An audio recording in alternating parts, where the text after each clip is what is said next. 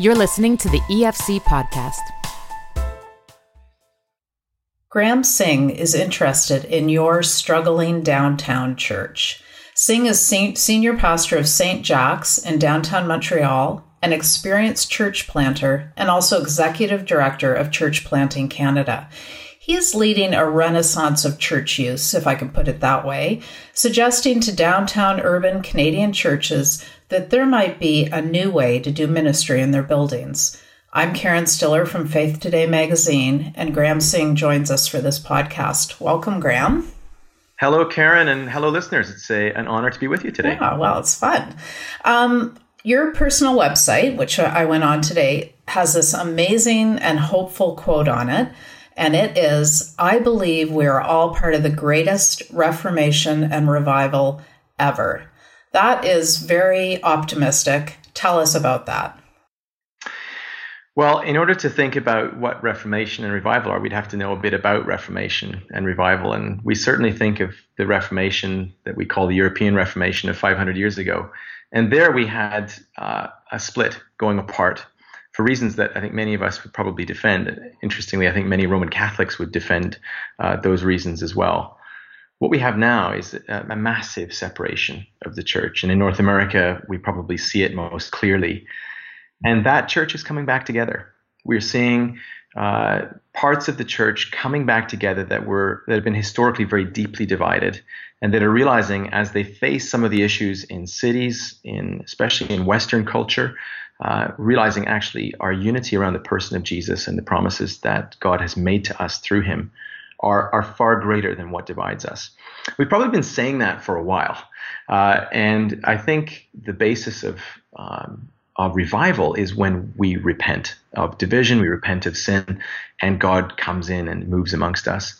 But I think the repentance for division is greater than we've ever seen before. And as a result, some of the signs of revival are greater than we've ever seen before.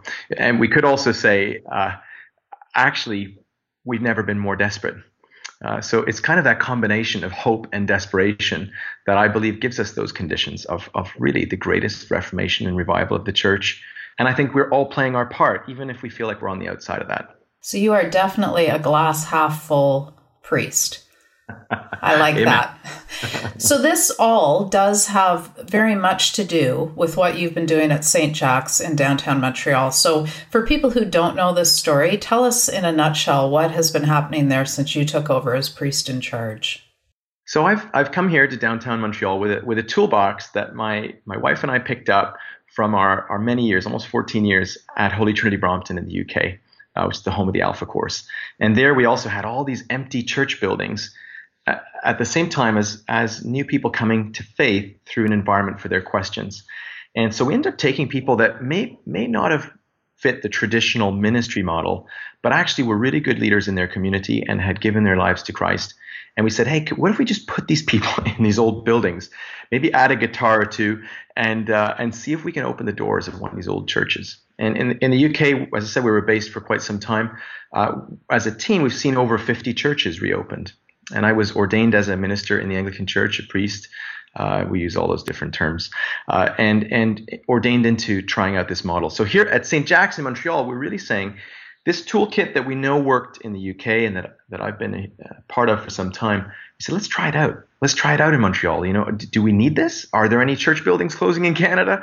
And of course, we've been back in Canada now, which is my home and native land from childhood. But we've been back in Canada for 5 years. And what we found is the toolbox is, it's working. Lots of parts of that are working. Montreal, we can talk more about this, but it's a very, very different context from London, England. It's very different from the rest of Canada, actually.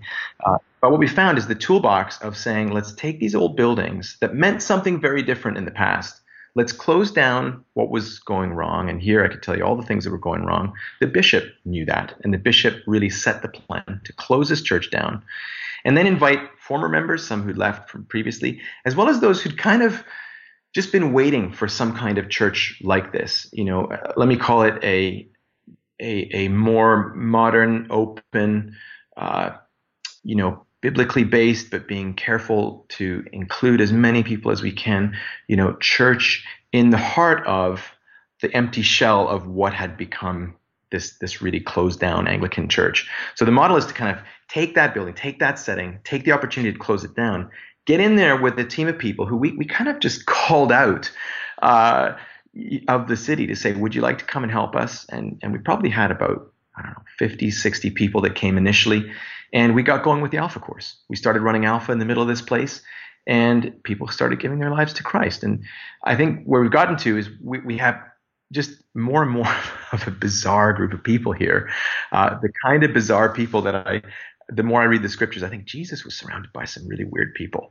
Yeah, we're all a bunch of weirdos. We're all a bunch of weirdos. And so basically that's it, Karen, is saying, look, how do you take an old building, run an Alpha course, and hope that God builds a church there? And I think that's what he's doing.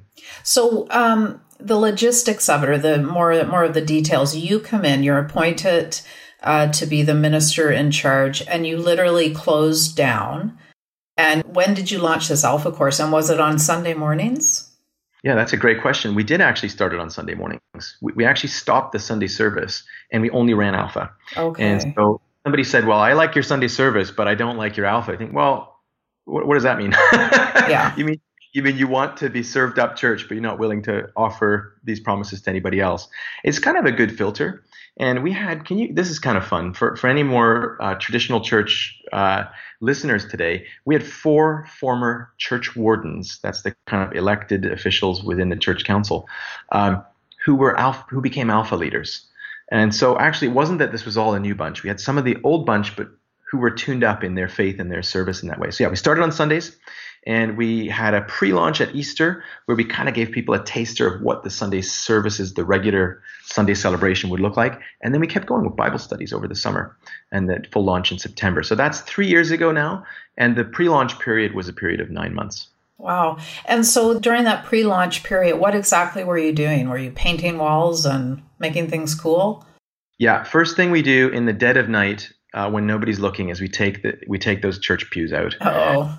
Church pews are a really, really bad idea.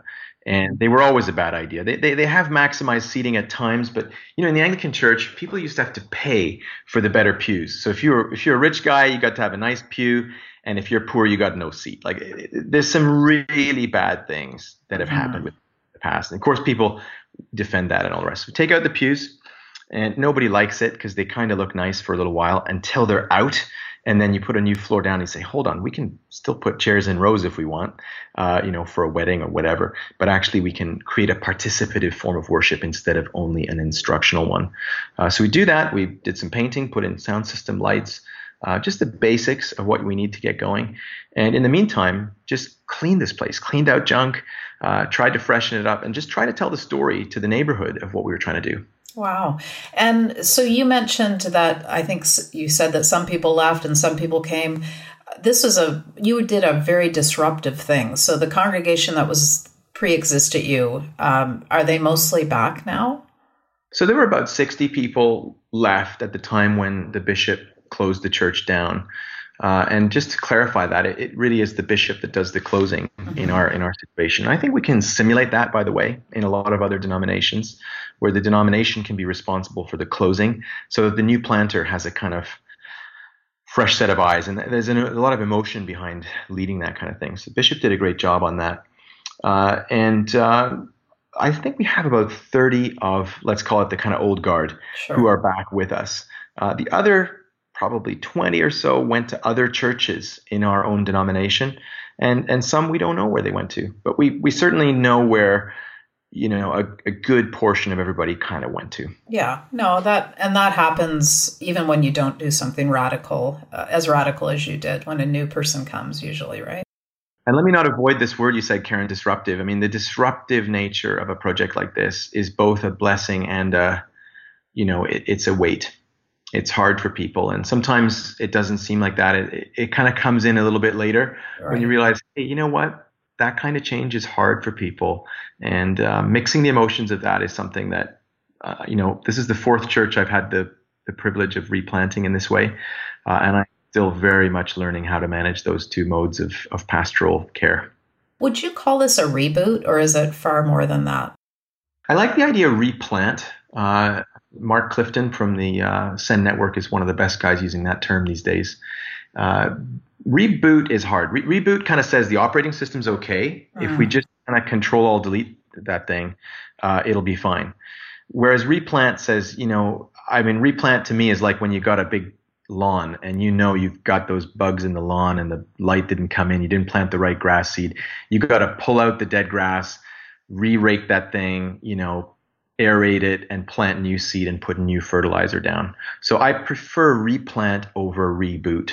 Yeah. Okay.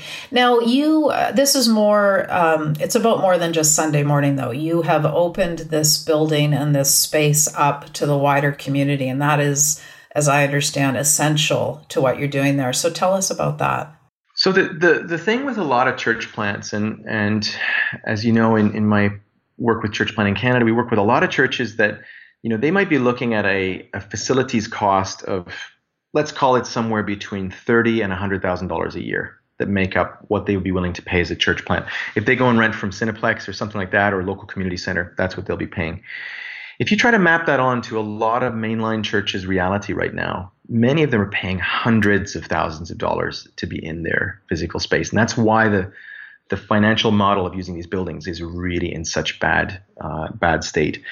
Then what happens is they say, well, of course we should share out our building. And, I talked to one church the other day. They said, man, we're doing all these concerts. We're doing all, they listed all these things they're doing. And I said, what are you making at the end of the year from all that? And they said, well, about $20,000. And at those kind of numbers, it just doesn't add up. So what we knew coming into this building, and we have one of the biggest, most beautiful church buildings in Canada. It's a great, great building in an amazing location right on St. Catherine Street here. We knew we were going to have to not only increase the level of community activity here, but make sure that it was revenue driving activity that is actually paying the bills. So we've been looking at weddings, which comes up with a whole nother question of what weddings do you agree to if you're running it as a venue. Concerts, the City of Montreal runs concerts here almost every other week. Conferences that are good rate paying conferences, as well as charitable rental. And on top of all that, we're sharing the building now with 4 or kind of 5, depending on how you describe that fifth group, 5 other churches. So we're trying to really not only use the building, which a lot of people do, and they try to, the first thing people often do is try to put a food security thing in there or homeless shelter. Very often those are amazing ministries to put in. But not only do they not bring in any money, they actually often prevent other activities from coming in. So we're trying to have a very financially responsible way of looking at that, which is again, back to disruptive. It's not always everybody's favorite way of doing it. And we have not made it, we're not done the experiment here, but we realized in very secular Montreal, man, we're going to have to really think hard about how we use this building.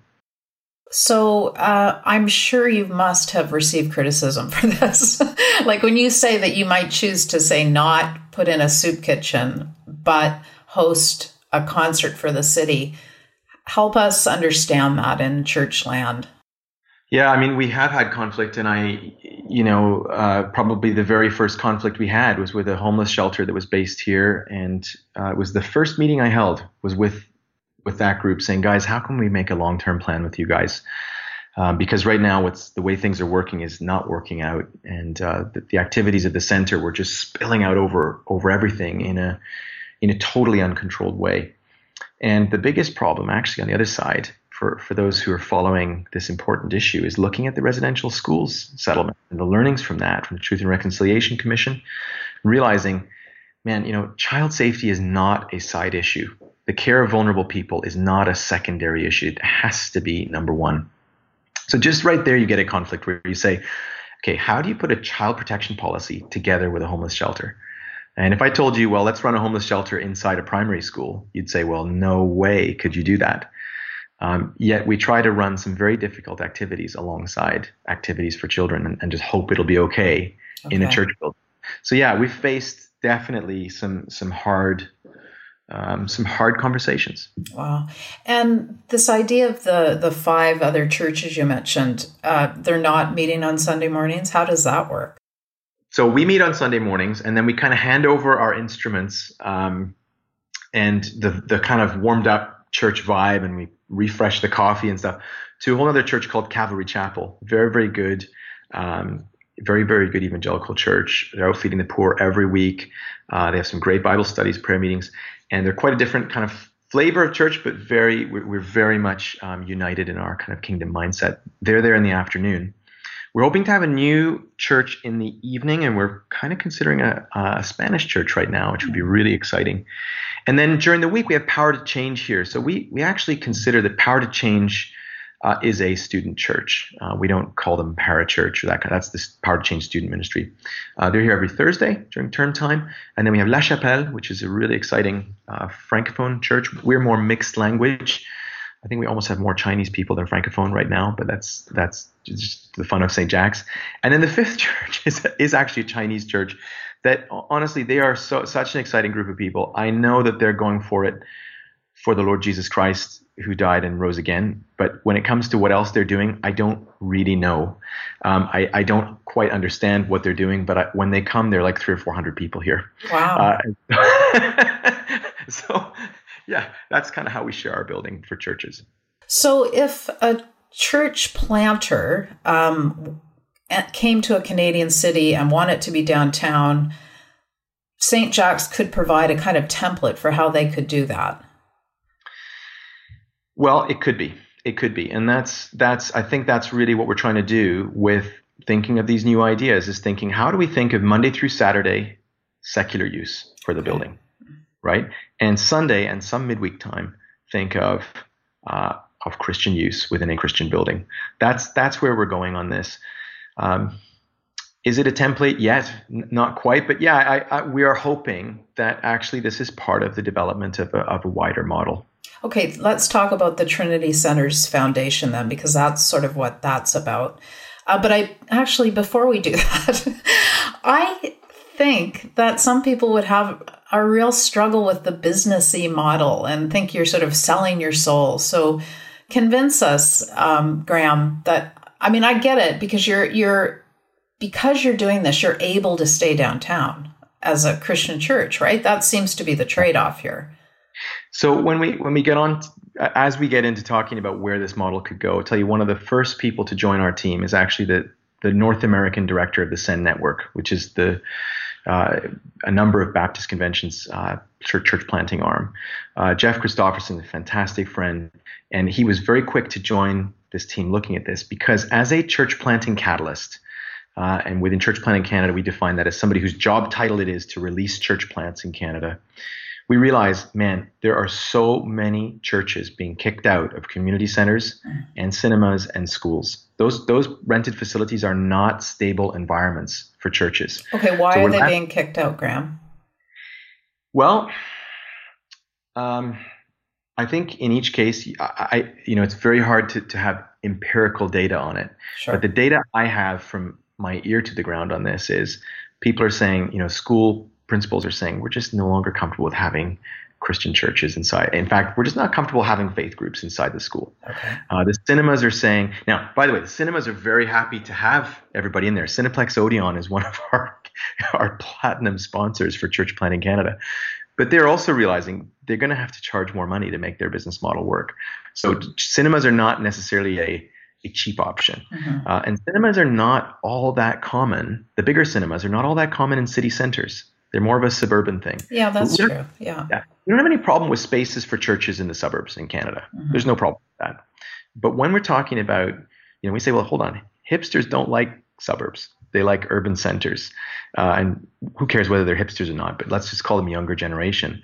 The fashion right now is to move into the city. Mm-hmm. And in urban spaces, we are very short on spaces for mission. So it's where you come back to, you think, okay, we know that actually a lot of younger people like smaller churches. They like a more intimate setting. They like to be urban.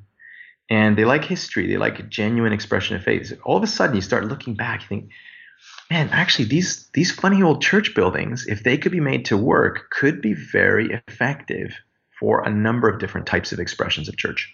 Okay, yeah, I can see that. So the Trinity Centers Foundation, then tell us what that is. Yeah, Karen, I feel like I might have I wonder if I missed your question earlier on if that's the case, that these are good buildings, then we have to look. I mean, if somebody'd say, I don't like the businessy kind of way of looking at it, I'd say, that's fine. You don't have to be involved in this. But if you want to have a space for your church plant in the middle of an urban then you're going to have to get real. And Yeah. the language of church planting, man, there are some really careful, clear thinkers that add up numbers, and you got to just, it's all throughout the Bible. Yeah, no, for sure. Adding up the numbers. So there we go. And driving through any downtown core of a reasonable sized Canadian city, you are passing beautiful, old, historic, and statistics would tell us emptying church buildings. Right. So I see that you're connecting into that reality. That's it. And that is where we get to the Trinity Center's foundation, because it's that drive-by. And actually, I haven't written too many blog posts, but one of them is literally written to the church planter who drives by that empty old church and is praying like, Lord, I'm just looking for a place to meet with my church, and that building is empty. How come I can't go there, Lord? And how do I make friends with those guys? And at the same time, the other blog post I've written is, what is it like for the guy inside that church, or the lady inside that church who's leading that little Anglican, United, Presbyterian, or Catholic congregation, and saying, for heaven's sake, how can I open this thing up to express the love of God into the community? So from both sides of where we would look in the church, we're looking at these buildings, and we now mix in a financial view of these buildings. And this is part of my kind of family and school background. I was a graduate London School of Economics in the UK, and have been working in this area of thinking about property for some time now. From a property point of view, these buildings represent what we're calling the largest underused asset class in Canadian cities. That means they're being used sometimes like 5% of the time, which from a real estate point of view is actually amounts to gross negligence in the case of a charity. Yet for churches, we've kind of come to accept it. So the idea has been, how can we look at that challenge as a challenge of urbanism and gospel and community, and realize actually we start adding a few other players in the city, and we realize a lot of people are interested in this. So the Trinity Center's foundation, the idea is to say, let's create a new model.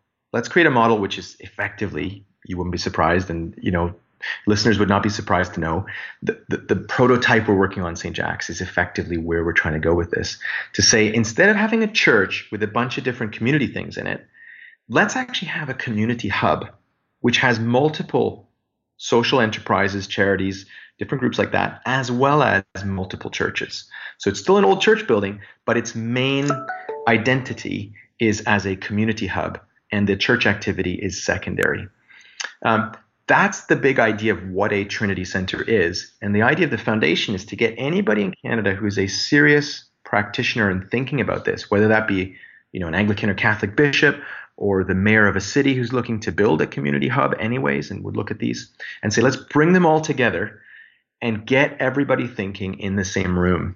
And right now we're looking at about 50 people around Canada who are significant leaders in their banks or their organizations, or their churches, or their social innovation thinkers, and that group right now is just a really exciting think tank that's come around to look at this issue and see if we can create this new model on a more widespread basis.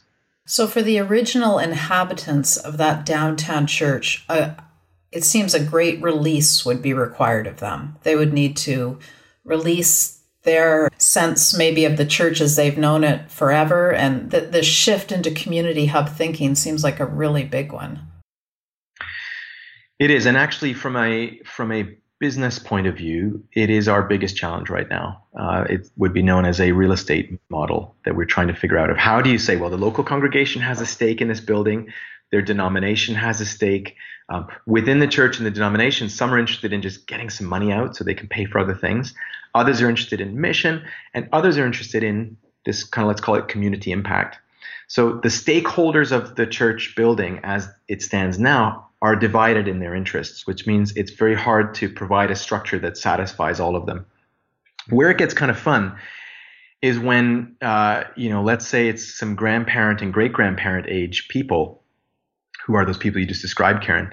It's very interesting when it's their kids and their grandkids who come and say, for heaven's sake, Grandma, that church that has, great-granddad's plaque on the wall, we all are not all that interested in church right now, but man, would we ever be interested in there being a refugee charity in there? And we'd go there for weddings. And, all of a sudden from a missional point of view, so switching back to those gears, we'd start talking about folks as people of peace. and wanting to do the life of community together. Very often church plants look for those people. Church planters are looking for those community-minded people as people who might be favorable to eventually hearing a message of the gospel. So what we're kind of saying is, actually, what if we build that environment within these buildings? And very often the current stakeholders, who are almost always much older, it's usually as they look at those younger people in their lives who are resonating with this, that they say, you know what? This actually could help realize our dream. And if you can fan into flame that kind of dream of when they said, man, this church used to be at the center of the community. And if the offer is to say, actually, we want to see that again, but it's going to look quite different, then we start to see hearts warming around that idea.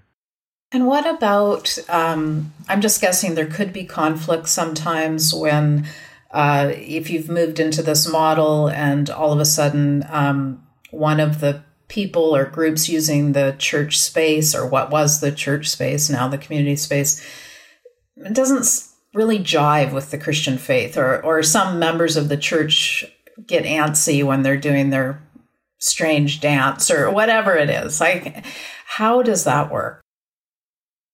So we've had some pretty interesting experiments on this front. We had some salsa dancing nights that were supposed to be fundraisers for a charity, and it became clear they were much more about the dancing than about the fundraising. and they got a little, they kind of went a bit, I don't want to say out of hand, but it went further than we would have liked it to go. I actually, we did a documentary for the CBC on this, and I told this story, and somebody actually called me and they said, they said this, I left the church 10 years ago. She said, her and her husband. She said, however, I would consider coming back to a church that had a problem with too much dancing in the church. Oh, wow. That's great. So, it was a test of the limits for us, but actually, there's some fruit of it right away. We've also got now a group of performers from Cirque du Soleil who would like to set up a small performance type space for their art form, which is a big thing for here in Montreal, Cirque du Soleil that has 10,000 employees here in Montreal. But most of their performances are all over the world. They're not here in Montreal. So they'd like to perform here. And we've had conversations with them about how do they present the concept of evil, right? Where often there's something bad that happens in one of the stories. And we're saying, how do you make sure evil is resolved? And also, if you're putting performers in that kind of dramatic performance, how do you make sure that what they're wearing is, compatible with being in a sacred space? Right. And we've been having those conversations, and we've been amazed that simply giving to people that brief to say, how about we don't police you, but we tell you you are sharing a sacred space here, and we are sharing our sacred space with you. So let us be co-equal partners here. We've been amazed that people, I actually want to use this phrase, almost like a mutual submission to each other, has been quite amazing. But yeah, that sharing, and it's going to cause problems in the future. We do not have it all ironed out. But if it's going to create community and the kind of revenue that keep these places open, then I'd rather be on that line of risk. Okay.